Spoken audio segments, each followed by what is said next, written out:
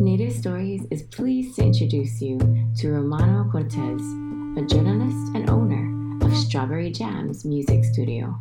He'll be talking to us about his experience under martial law under Philippine dictator Ferdinand Marcos and the Marcoses' ties to Hawaii. So, what is your background culturally and professionally? I am Romano Cortez Jorge. My mother was from Surigao. My father is from Bataan. I've lived in the Philippines all my life. I've traveled the world. I've seen 4 of the 5 continents. But I've never worked abroad. I've always traveled as a tourist or as a journalist on assignment. I am a journalist. I've been affiliated with the Manila Times, the Rappler, Inquirer, Asian Traveler Magazine, and a few other publications. How long have you been a journalist? Since 2000. Prior to that, I was a fine arts graduate and I was in advertising and web design. Many people don't know much about martial law and it's a people power. They think that when they think of Marcos, they think of shoes. What are some major events you think everyone should know about the time period between the time Marcos was elected for a second term in 1969 until he was finally overthrown in 1986? Okay, a little more background about myself. I'm Generation X. I belong to the last generation of Filipinos with actual experience of martial law. I was just a child, but I experienced the hardship during martial law, that there were no goods, there were no, and everyone lived in fear. My eldest brother was accosted by the Philippine Constabulary for nothing at all, simply because it was late. They could arbitrarily arrest you simply because they didn't like you, they suspected you, perhaps your hair was too long, or they suspected you for a number of reasons. The writ of habeas corpus was suspended.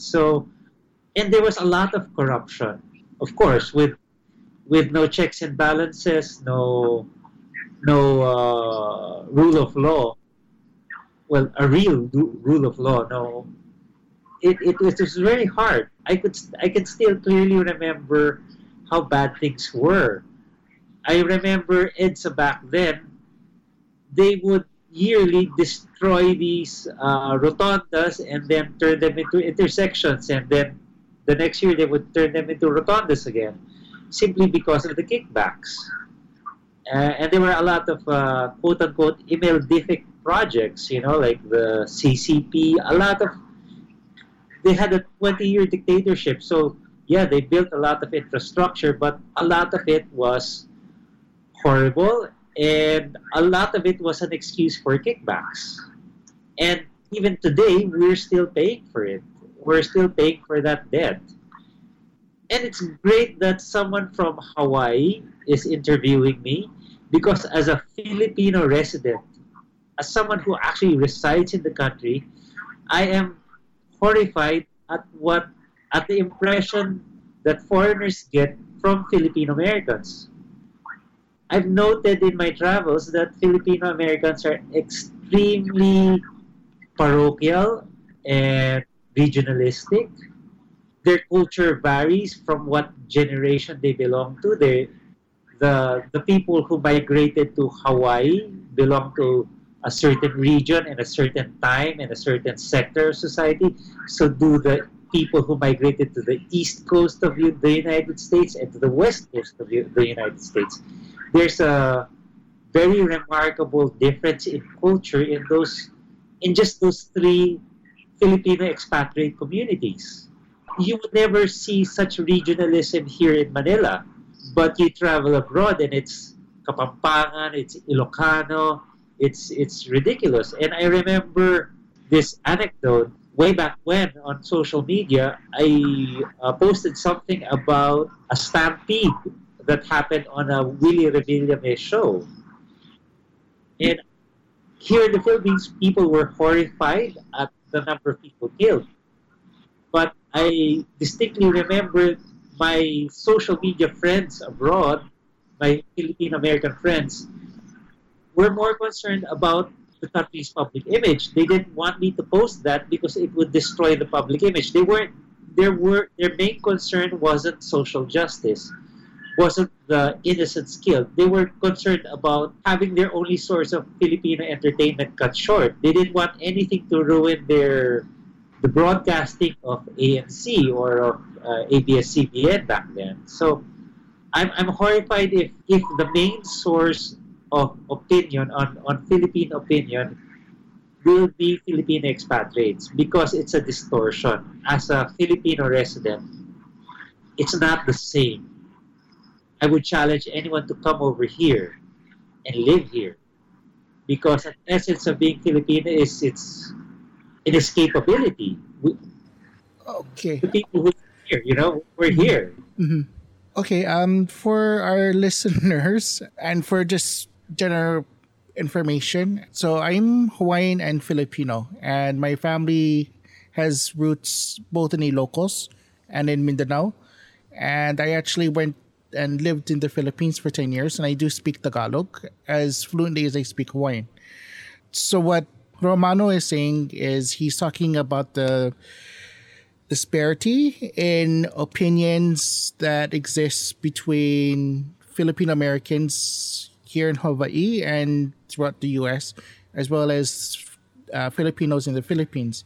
And I would just also like to point out that for my own personal experience, that's also an opinion that I pretty much share. There is a huge difference with Filipino culture in Hawaii versus Filipino culture back in the Philippines. And there is a lot of regionalism, particularly among Ilocanos here in Hawaii. And do you think that regionalism is one of the reasons why there's a lot of Marcos supporters? Oh yes, they will. It's love your idol, right or wrong. In the same way, a lot of Bisaya and Mindanaoans voted for Duterte simply because he was from there. They would ignore the fact that they're dynastic politicians, or rather, for a lot of people, that's a big draw of it. It's like a brand name. It's like they're buying a brand of shampoo. All that matters is the last name, even though this young person really doesn't share the accomplishments of their fathers or forefathers, or even their competency. They will vote for that family. And let's admit it. I've observed elections in the Philippines for so many times, and a lot of it is corrupt. A lot of the voters are corrupt. They're selling their votes. A lot of people, you go to the provinces, and a lot of people complain why this candidate only paid them so much. And that's why when you go to the provinces, the roads are chopped up. Some portions are not cemented because those are the areas that didn't vote for the incumbent governor or congressman. Yeah, I actually observed some Philippine elections under NAMFRIL.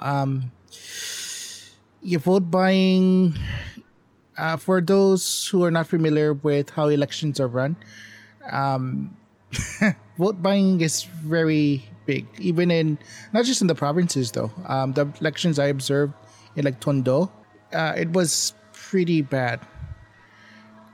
Do you think that is one of the dynastic politicians, or politicians that come from political dynasties, is one of the major reasons why the Philippines has weak institutions, weak democratic institutions?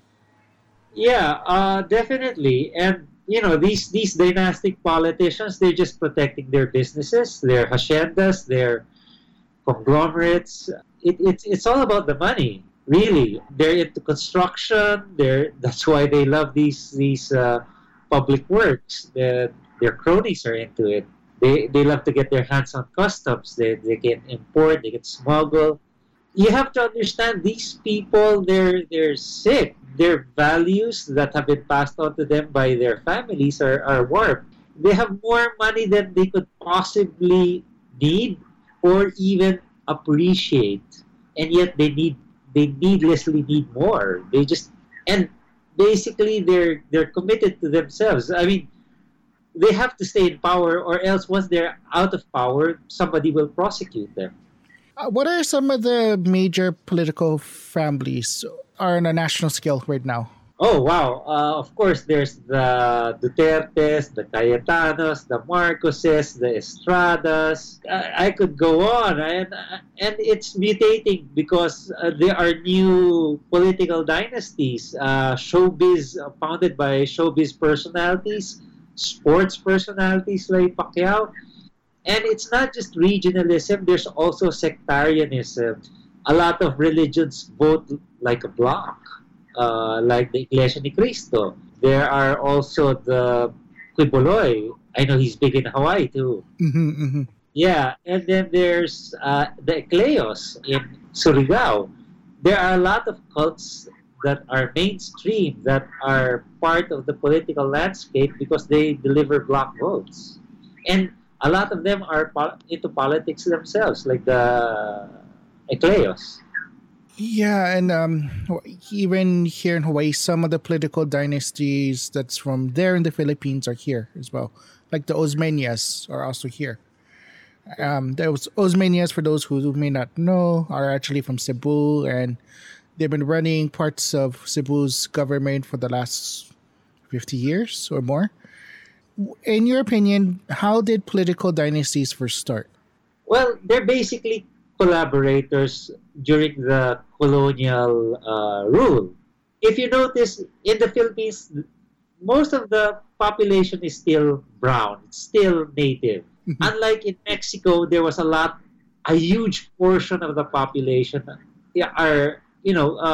comes from Spain, are actually Caucasian, European descent. So they were undermanned. They had to outsource their oppression. These collaborators were rewarded with haciendas, with businesses. And the Americans maintained that. And to protect their businesses, they went into politics. So basically, it's in their blood to collaborate with foreign powers. That's how they get favor. That's how they prosper in business. Right. Just a quick review of history. So the Philippines was under Spain for over 300 years, correct? Yes. And then almost 100 years of American colonial rule. Right. The same year that the Philippines was annexed to the United States as originally a territory was also the same year they took over Hawaii as well. So the U.S. expanded throughout the whole Pacific in 1 year. And then there was a brief time where the Japanese invaded, right? In World War II. So the Philippines experienced with 3 types of colonialism in its history. Correct? Yes, and I think we're about to enter a new era of colonialism with we have a Chinese puppet regime with Duterte. Okay, let's talk about that for a second. Because originally we're going to talk about martial law, but I think this ties in very much. We have martial law in Mindanao right now. What are some of the ties between the current president, President Rodrigo Roa Duterte, and the Marcos family? Well, they're allies, and Duterte himself admitted that the Marcoses financed his election. Mm-hmm. Yes, his campaign. Now, Duterte is the oldest sitting president, so it's not just about Duterte, he's setting it up for the Marcoses. He's publicly proclaimed that he wants Marcos Jr. to be his successor. And President Duterte's father was a cabinet minister under Marcos, correct? Yes, yes. So their families go way back, and they were supporters of the Marcos family on the father's side.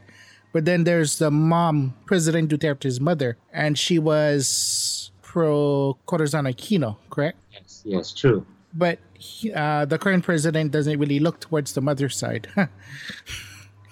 Yes. You had mentioned about President Duterte's pro-China sentiments. Where do you think that comes from? Well, it's also very personal. Remember that Duterte was denied visa to the United States way back when because of his human rights violations in Davao, the Davao Death Squad. He takes things personally. Remember, this is a guy who grew up, he's a dynastic politician, he's a mayor's son. He grew up with bodyguards, his own private army, wealth. He's used to privilege. So he behaves like a spoiled brat when he's denied. He takes things personally.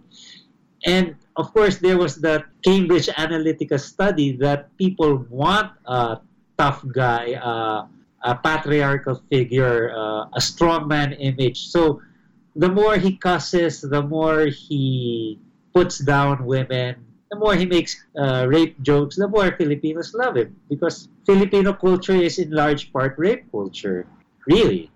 Do you think that comes from Filipino indigenous cultures, or do you think that's something that was kind of brought in by the centuries of colonialism? Definitely, it's a Western. The misogyny in the Philippines is a product of colonialism because indigenous culture, the babaylan, the woman priestess, holds unequal power and status with the male military leader, which is the datu. And note that both the babaylan and the datu are not hereditary titles. You earn them. They might be strong figures necessary in war to unite people, but they are not hereditary. They are not monarchs. People earn their people's respect. That's how datus and babaylans came to be. And when the Spaniards came, they could make deals with the datus, but the babaylans they eliminated as witches, as heretics. They could not stomach the existence of the babaylans.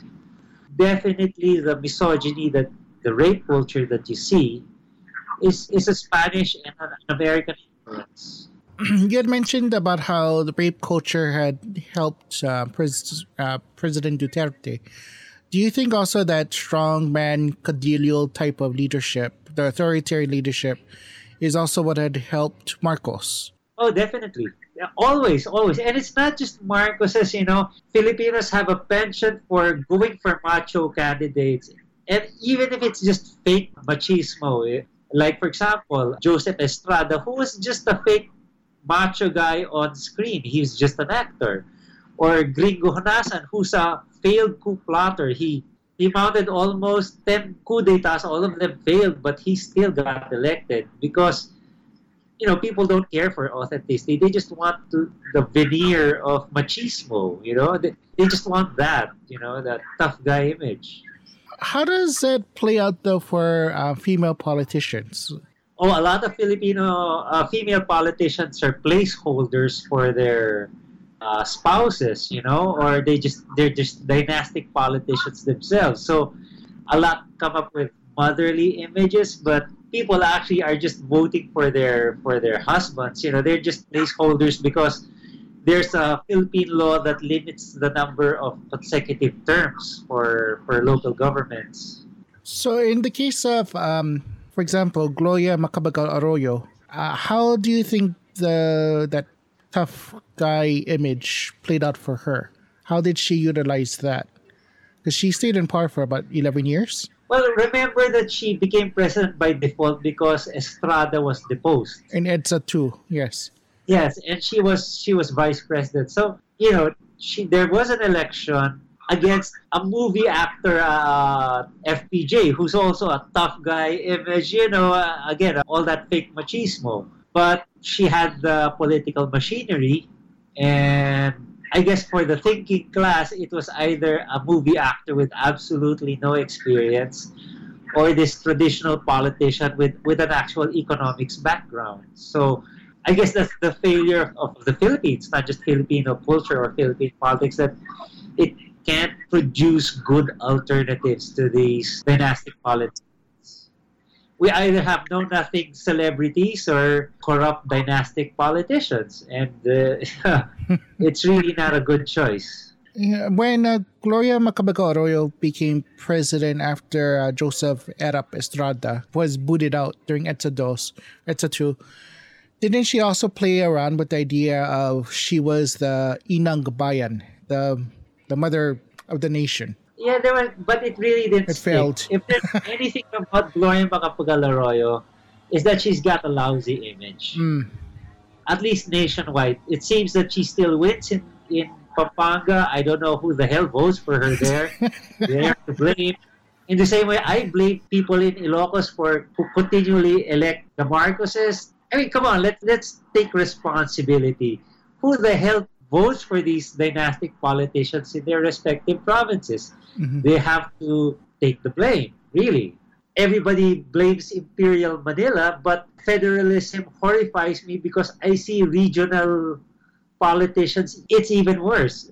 Do you really want the Pacquiao political dynasty dictating family planning in their region, in their state, or the Ecleos, or the Duranos, or the Ampatuans? That horrifies me. So yeah, it's just an excuse to further entrench and further enrich dynastic politicians. This whole move to federalism.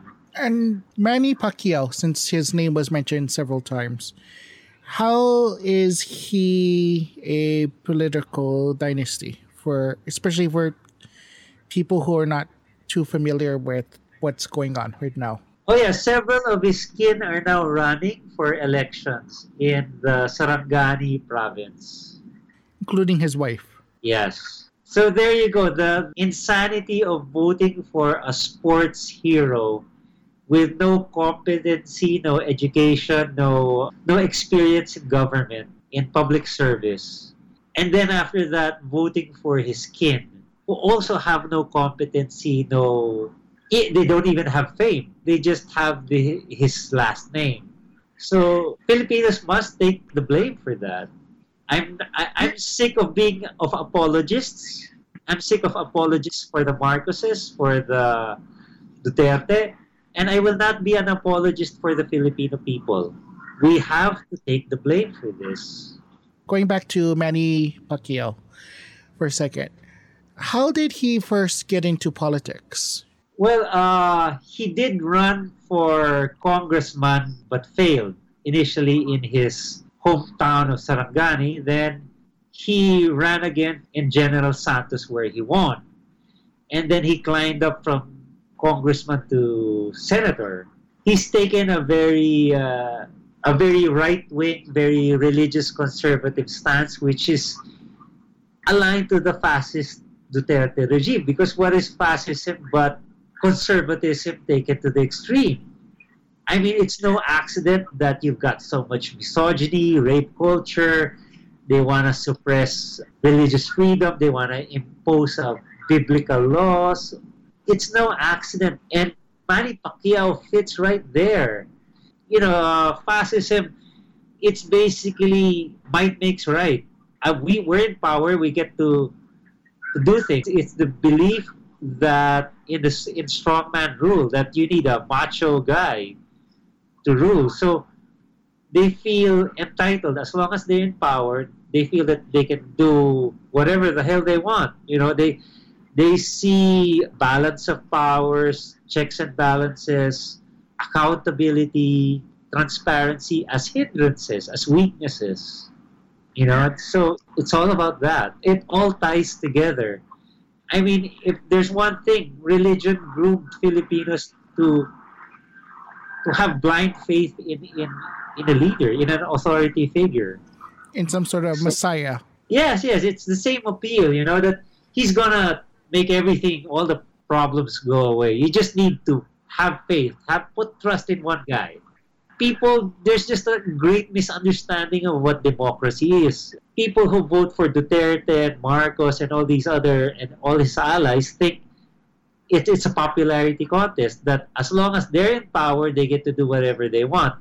They don't see it as checks and balances. They don't see it as keeping them honest continuously, even when they're in power.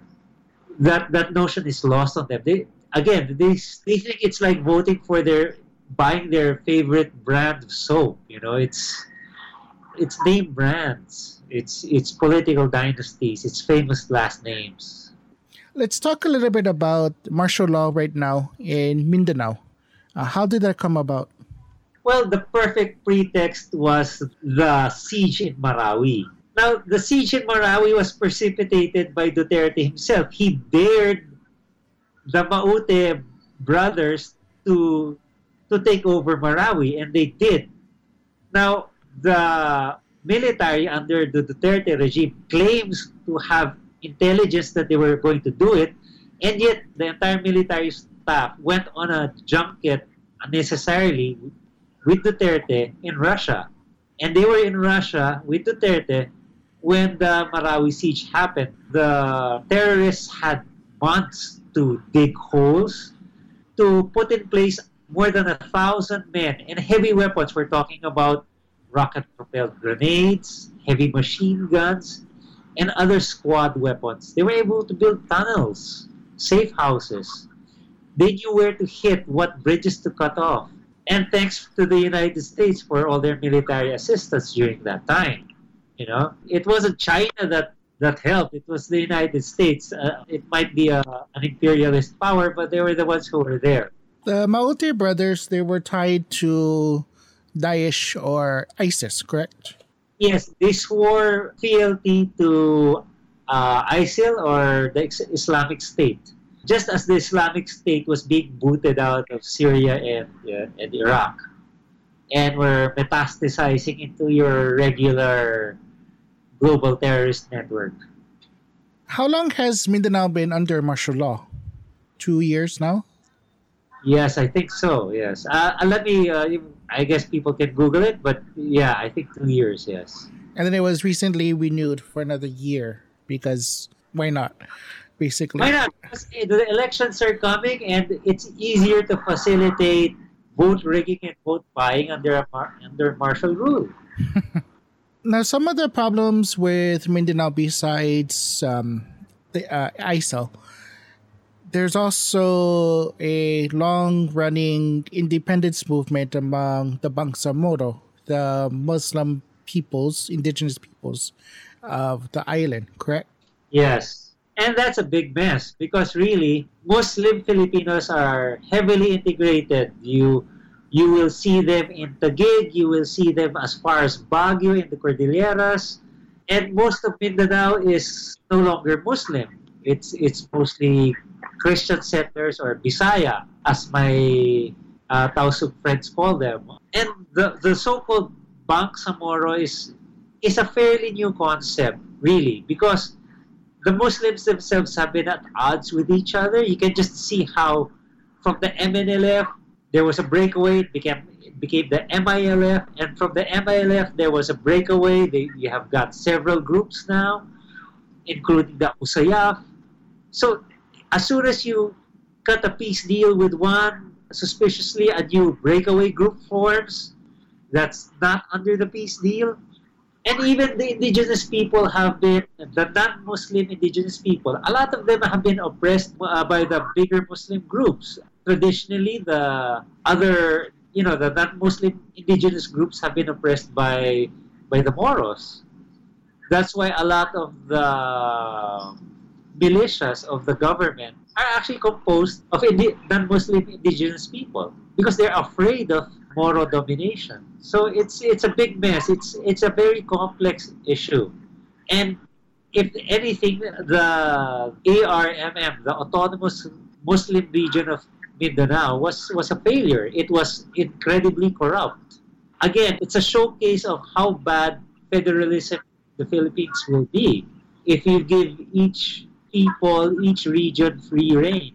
The problems with Mindanao, what are, besides the Bangsamoro issue, why are there constantly problems in Mindanao? Is it because they're being overly exploited, or do you think it's because of corruption, or do you think underdevelopment, or are there other factors? Well, this is just my personal experience. Mm-hmm.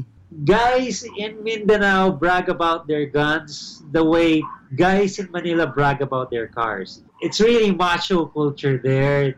I mean, especially if you go to the hinterlands, the farming communities there. Again, it's a very complex issue. There are indigenous people, there are loggers, there are land grabbers from Visayas and Luzon, there are foreigners, there are people radicalized in the Muslim community there and elsewhere. it's a very complex issue. I'm not from Mindanao, but all I can say is that that's my personal experience. Extremely toxic macho culture. It's even worse in Mindanao because they think it's the Wild West. It's just a mess. How does the Communist Party of the Philippines play into the current events in the Philippines? Well, really, they are trying to stay relevant, but their ideology isn't anymore. They're discredited. They're the longest running failure in the world. I mean, it's the longest running insurgency, and yet they haven't won. A lot of their original leaders are in retirement. They're run by a guy who lives in exile in Europe.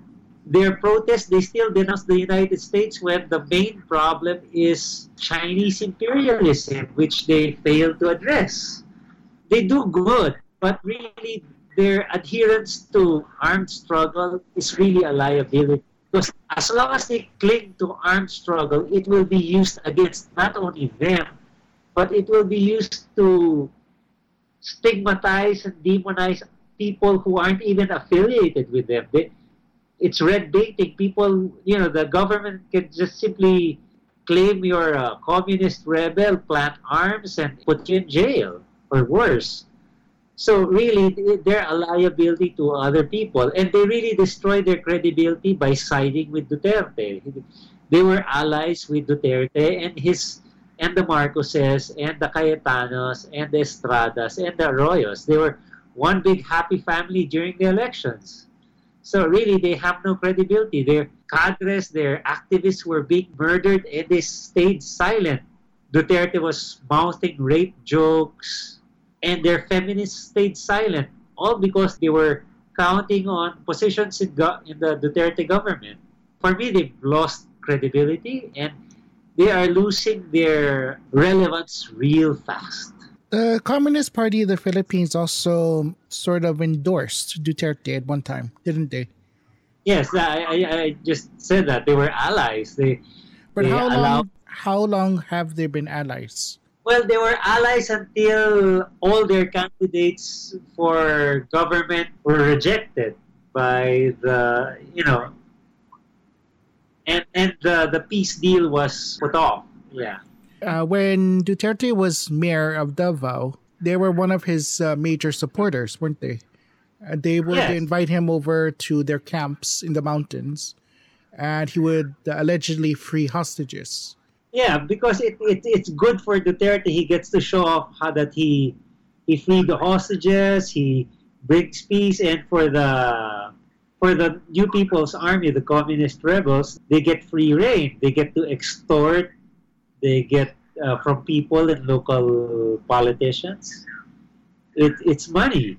It's very dangerous because the communist rebels can intimidate. They are the biggest private army. I mean, they can influence elections in undemocratic ways. For the Communist Party of the Philippines, they had actually started right before martial law. And do you think that they were a factor in overthrowing the Marcos regime? Actually, that was one of their biggest mistakes. Mm-hmm. Marcos, it's the other way around. First of all, Marcos was the biggest boon to the communists. They were just a handful, they were just around 100, I think, before Marcos came to power. Once he started martial law and his abuses gave them grievances, recruited them hundreds of people. Marcos was the best thing that ever happened to the communist movement. I was there at EDSA. I remember clearly they chose not to participate in the snap elections against Marcos. It was a miscalculation. They excluded themselves. They could have been part of the opposition against Marcos, but no, they didn't want to be involved with traditional politicians and political dynasties. They wanted to have it their way through armed struggle. So they lost out. The People Power Revolt happened without them. It simply happened without them. What do you remember about EDSA? The events of... It was amazing. Remember that there was nothing like it. We didn't know if it would work. I was just a grade school kid, and yet my parents took me to EDSA. I remember the nuns giving us and our neighbors giving us pandesal, bread filled with sardines and grated cheese, and wetting our handkerchiefs with water so in case they throw tear gas, we had some protection over our mouths.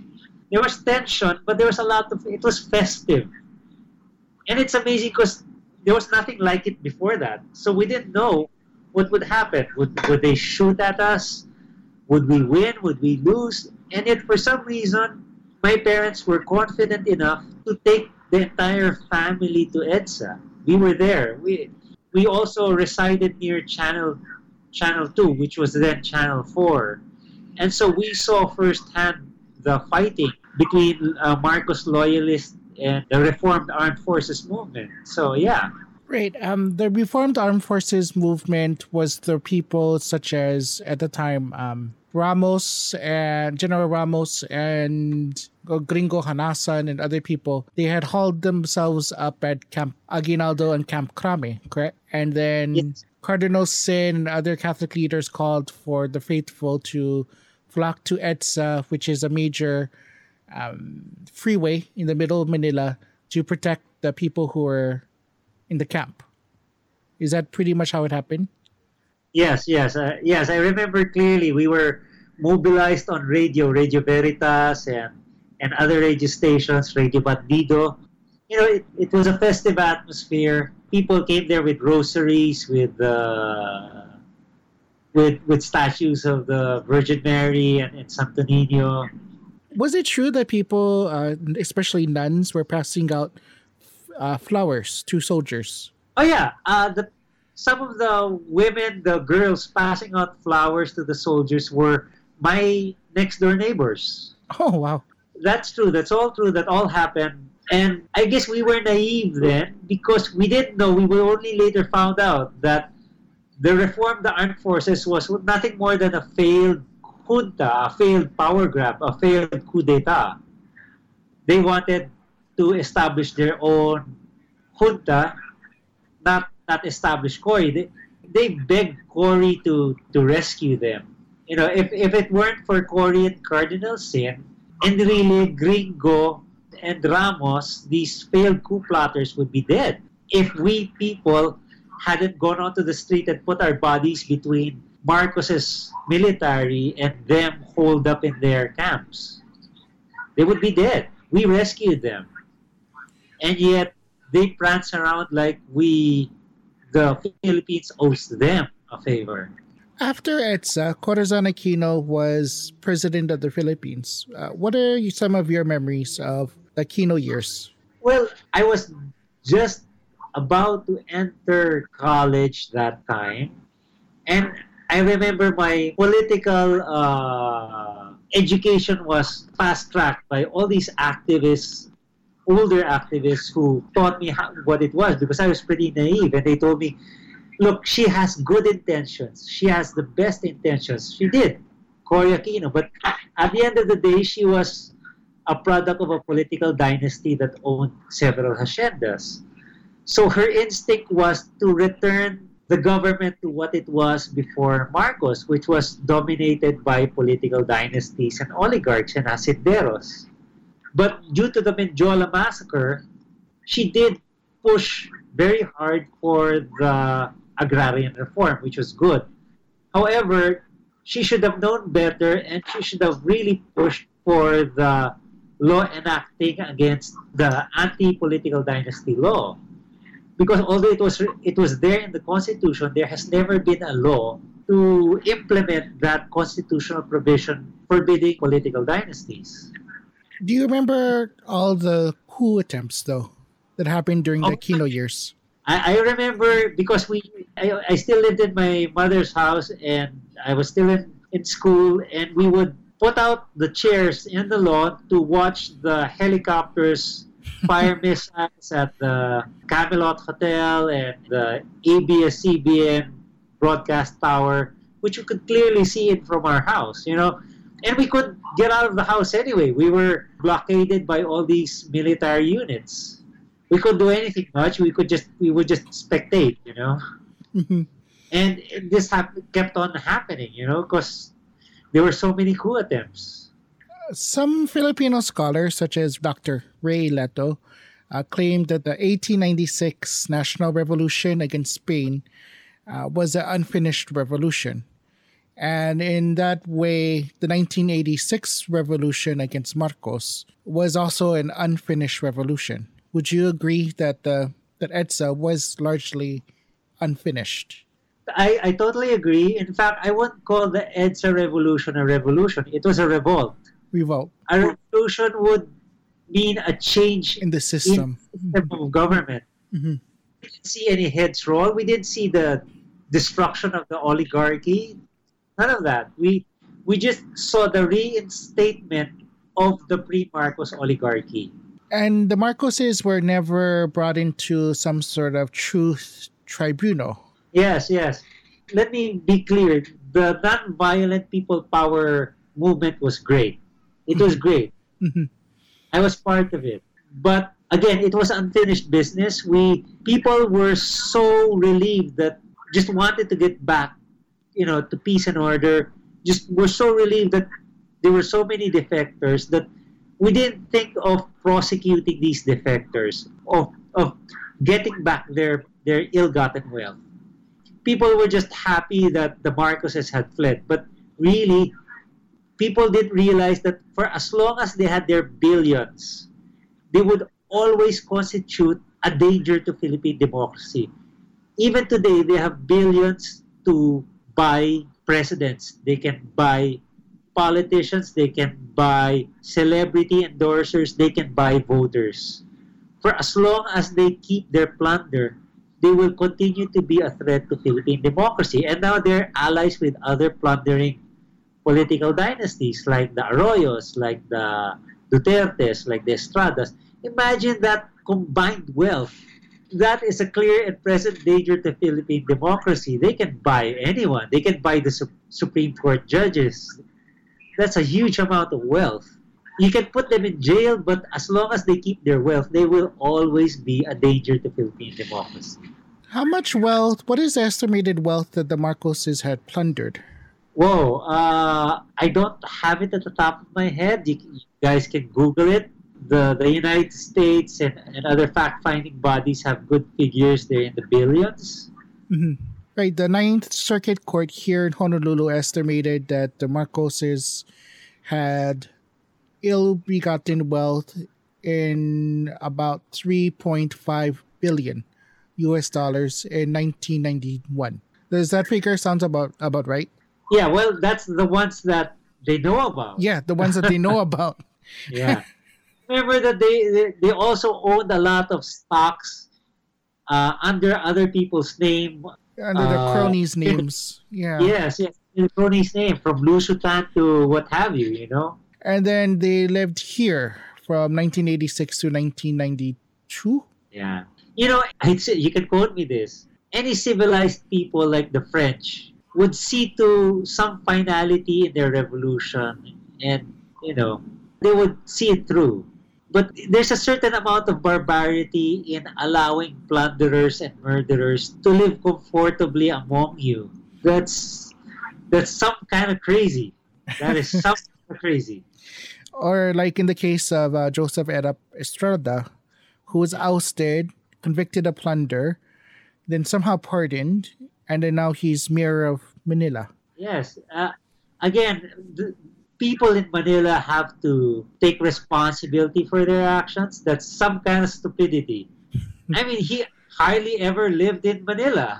Mm-hmm. He's always lived in San Juan. So I refuse to be an apologist for Filipinos here and abroad. I mean, the elections, the corruption, the murders speak for themselves. The treason.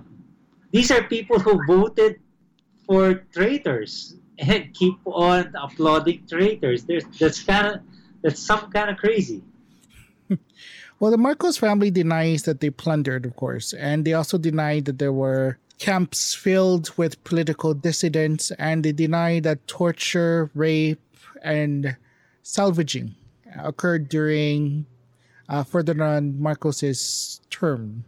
How do you respond to that utter denial from the Marcos Well, family that I not, really don't care about their denial. That's to be expected. They're liars in the same way that it's part of their family values, their work family values. They can't help but plunder.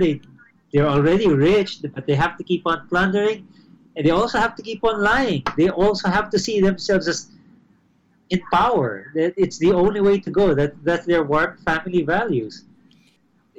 They see that they have to to be there to that they can rule.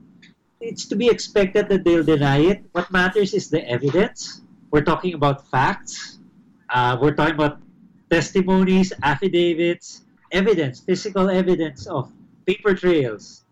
We're talking about court rulings. Mhm. Yeah. I really can't trust the justice system in the Philippines because it's already been bought. But the justice system in Switzerland, in the United States, I give some credence to that.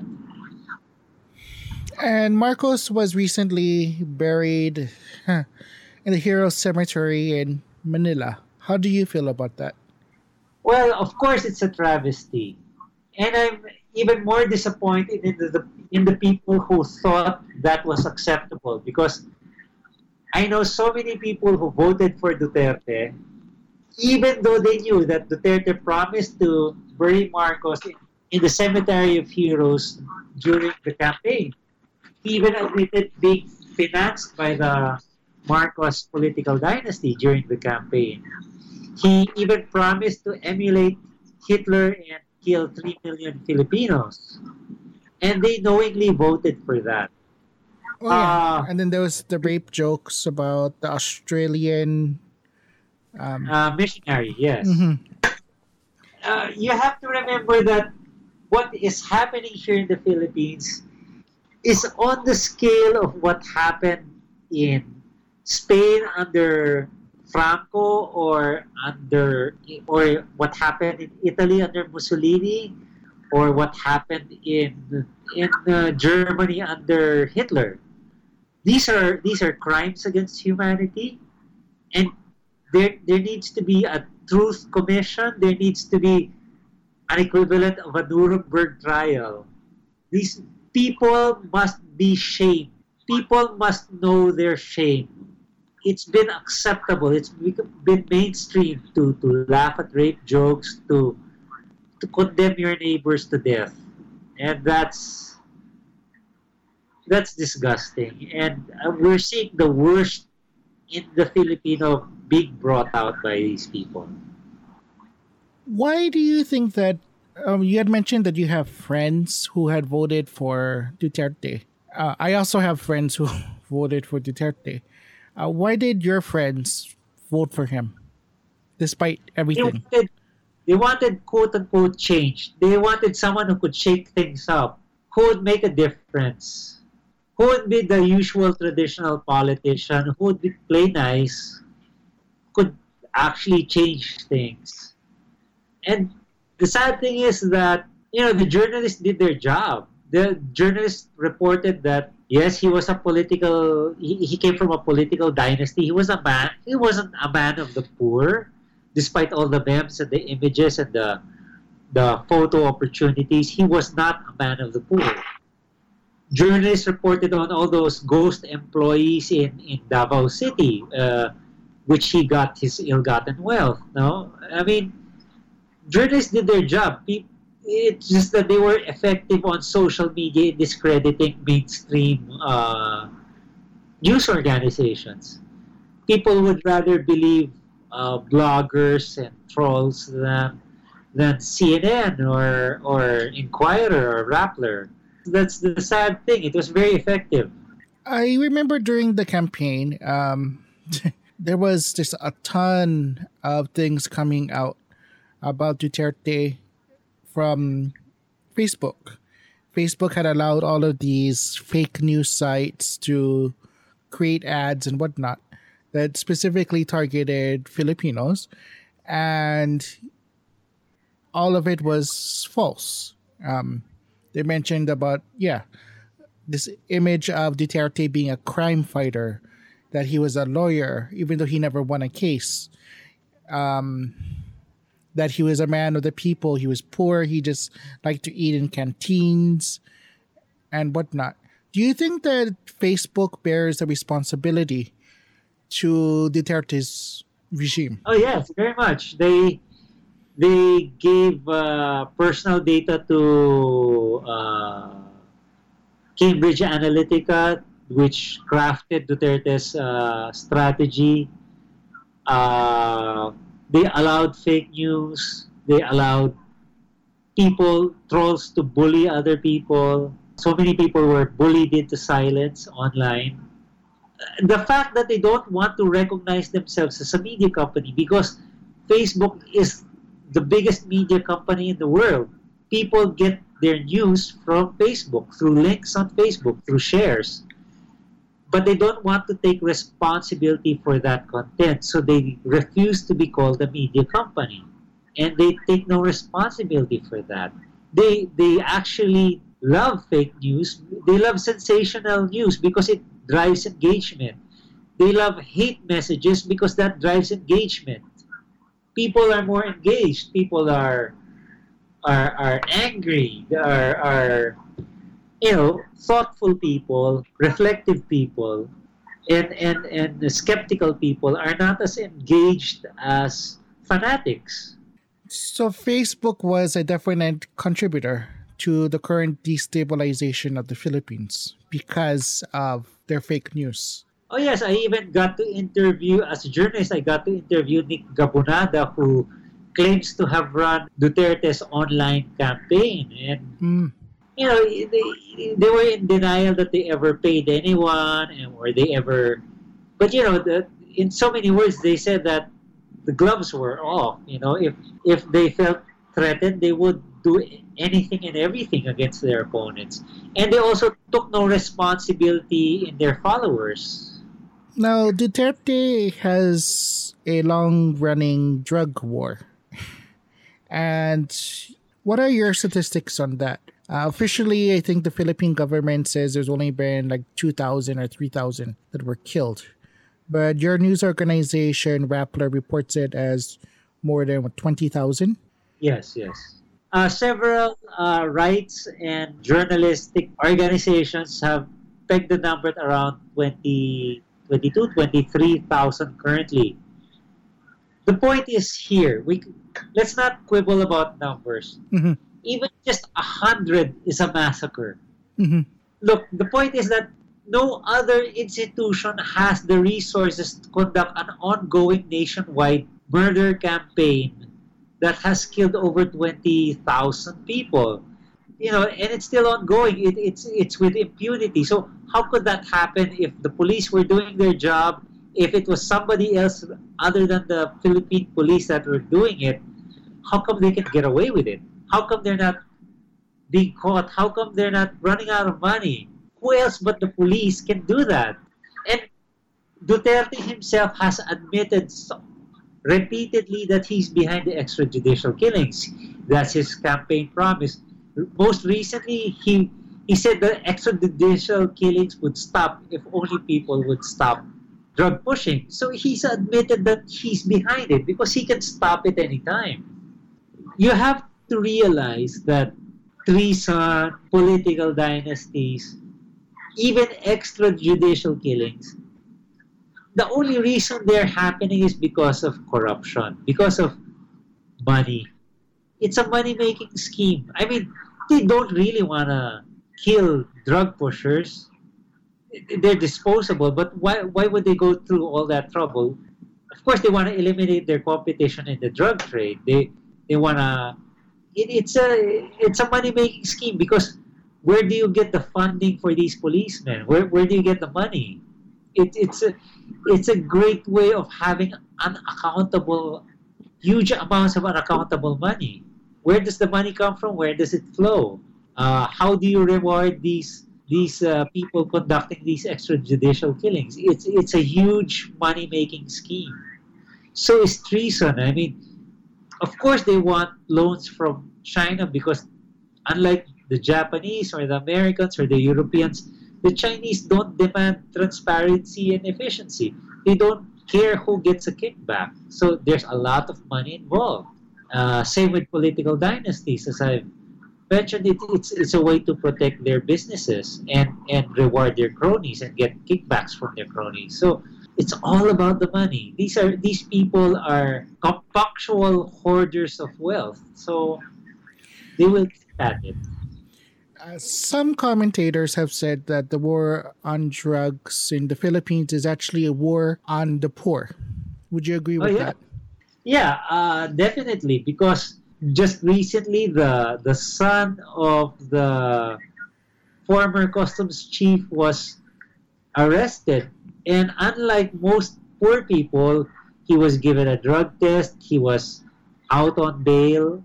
I mean, if you were poor, if you were a squatter, you'd be dead. I mean, there have been people who were picked up out of their parents' home and killed without evidence, without on just hearsay accusation. They planted a gun, they planted some drugs, and that's it.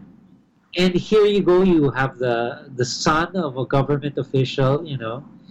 In fact, a lot of several drug lords like Peter Lim, there are photos of them in Malacanang Palace under the Duterte regime. So with Duterte himself, it's true. It's a war on the poor, and more than that, it's an excuse. It's a money making scam.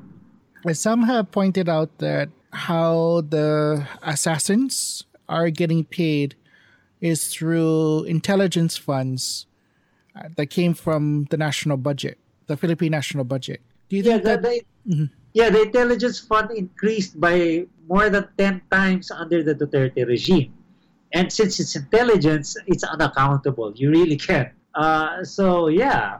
And they're not using it for proper intelligence because a lot of stupid things are happening militarily. Like the Marawi siege happened. And That happened in hypnosis, yeah. didn't Duterte's administration also name Jollibee as a destabilizer? Yeah, which is ridiculous. I guess one of their cronies wants to get ownership of Jollibee. I can only presume. I don't know exactly why, but that's kind of ridiculous. They also named several Dead bishops. dead bishops, retired bishops, and even a non-existent bishop as part of the plot.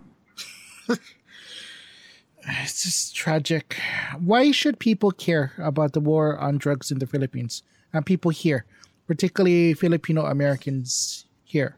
I think Filipino Americans need to take responsibility Mhm. because if they're voting as expatriates, then they are probably partly to blame for Duterte, for electing Duterte in power. And if they're not, then let me go to another core issue. Well, it's not a core issue, but it's an aside. What is a Filipino?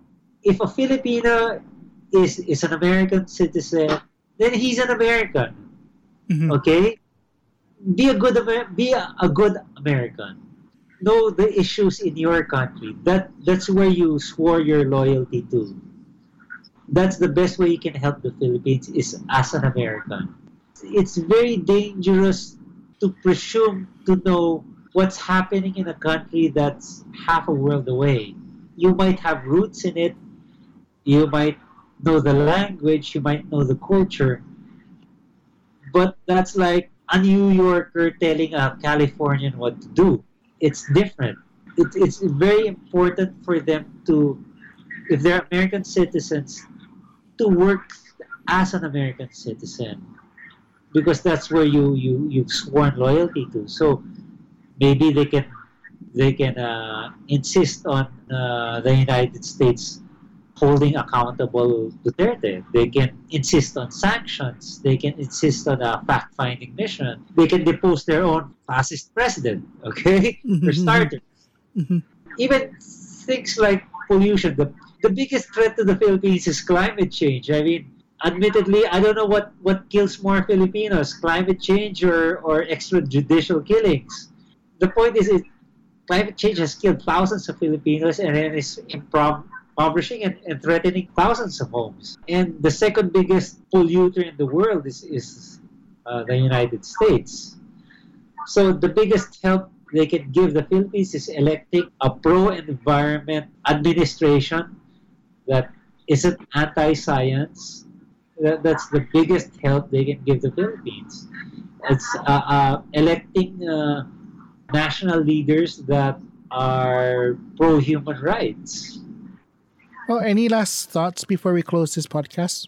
Well, I hope you can get rid of Trump so I can see the United States once again. I wanna travel to the United States. So I still have a visa, but I vowed not to do it until while Trump is still in power. I'd love to see Hawaii. I've seen New York, Washington, and California, and I'd love to see Hawaii. I've heard so much good about Hawaii. So yeah, I'd love to see it. Well, thank you for being on this podcast. Okay, thanks.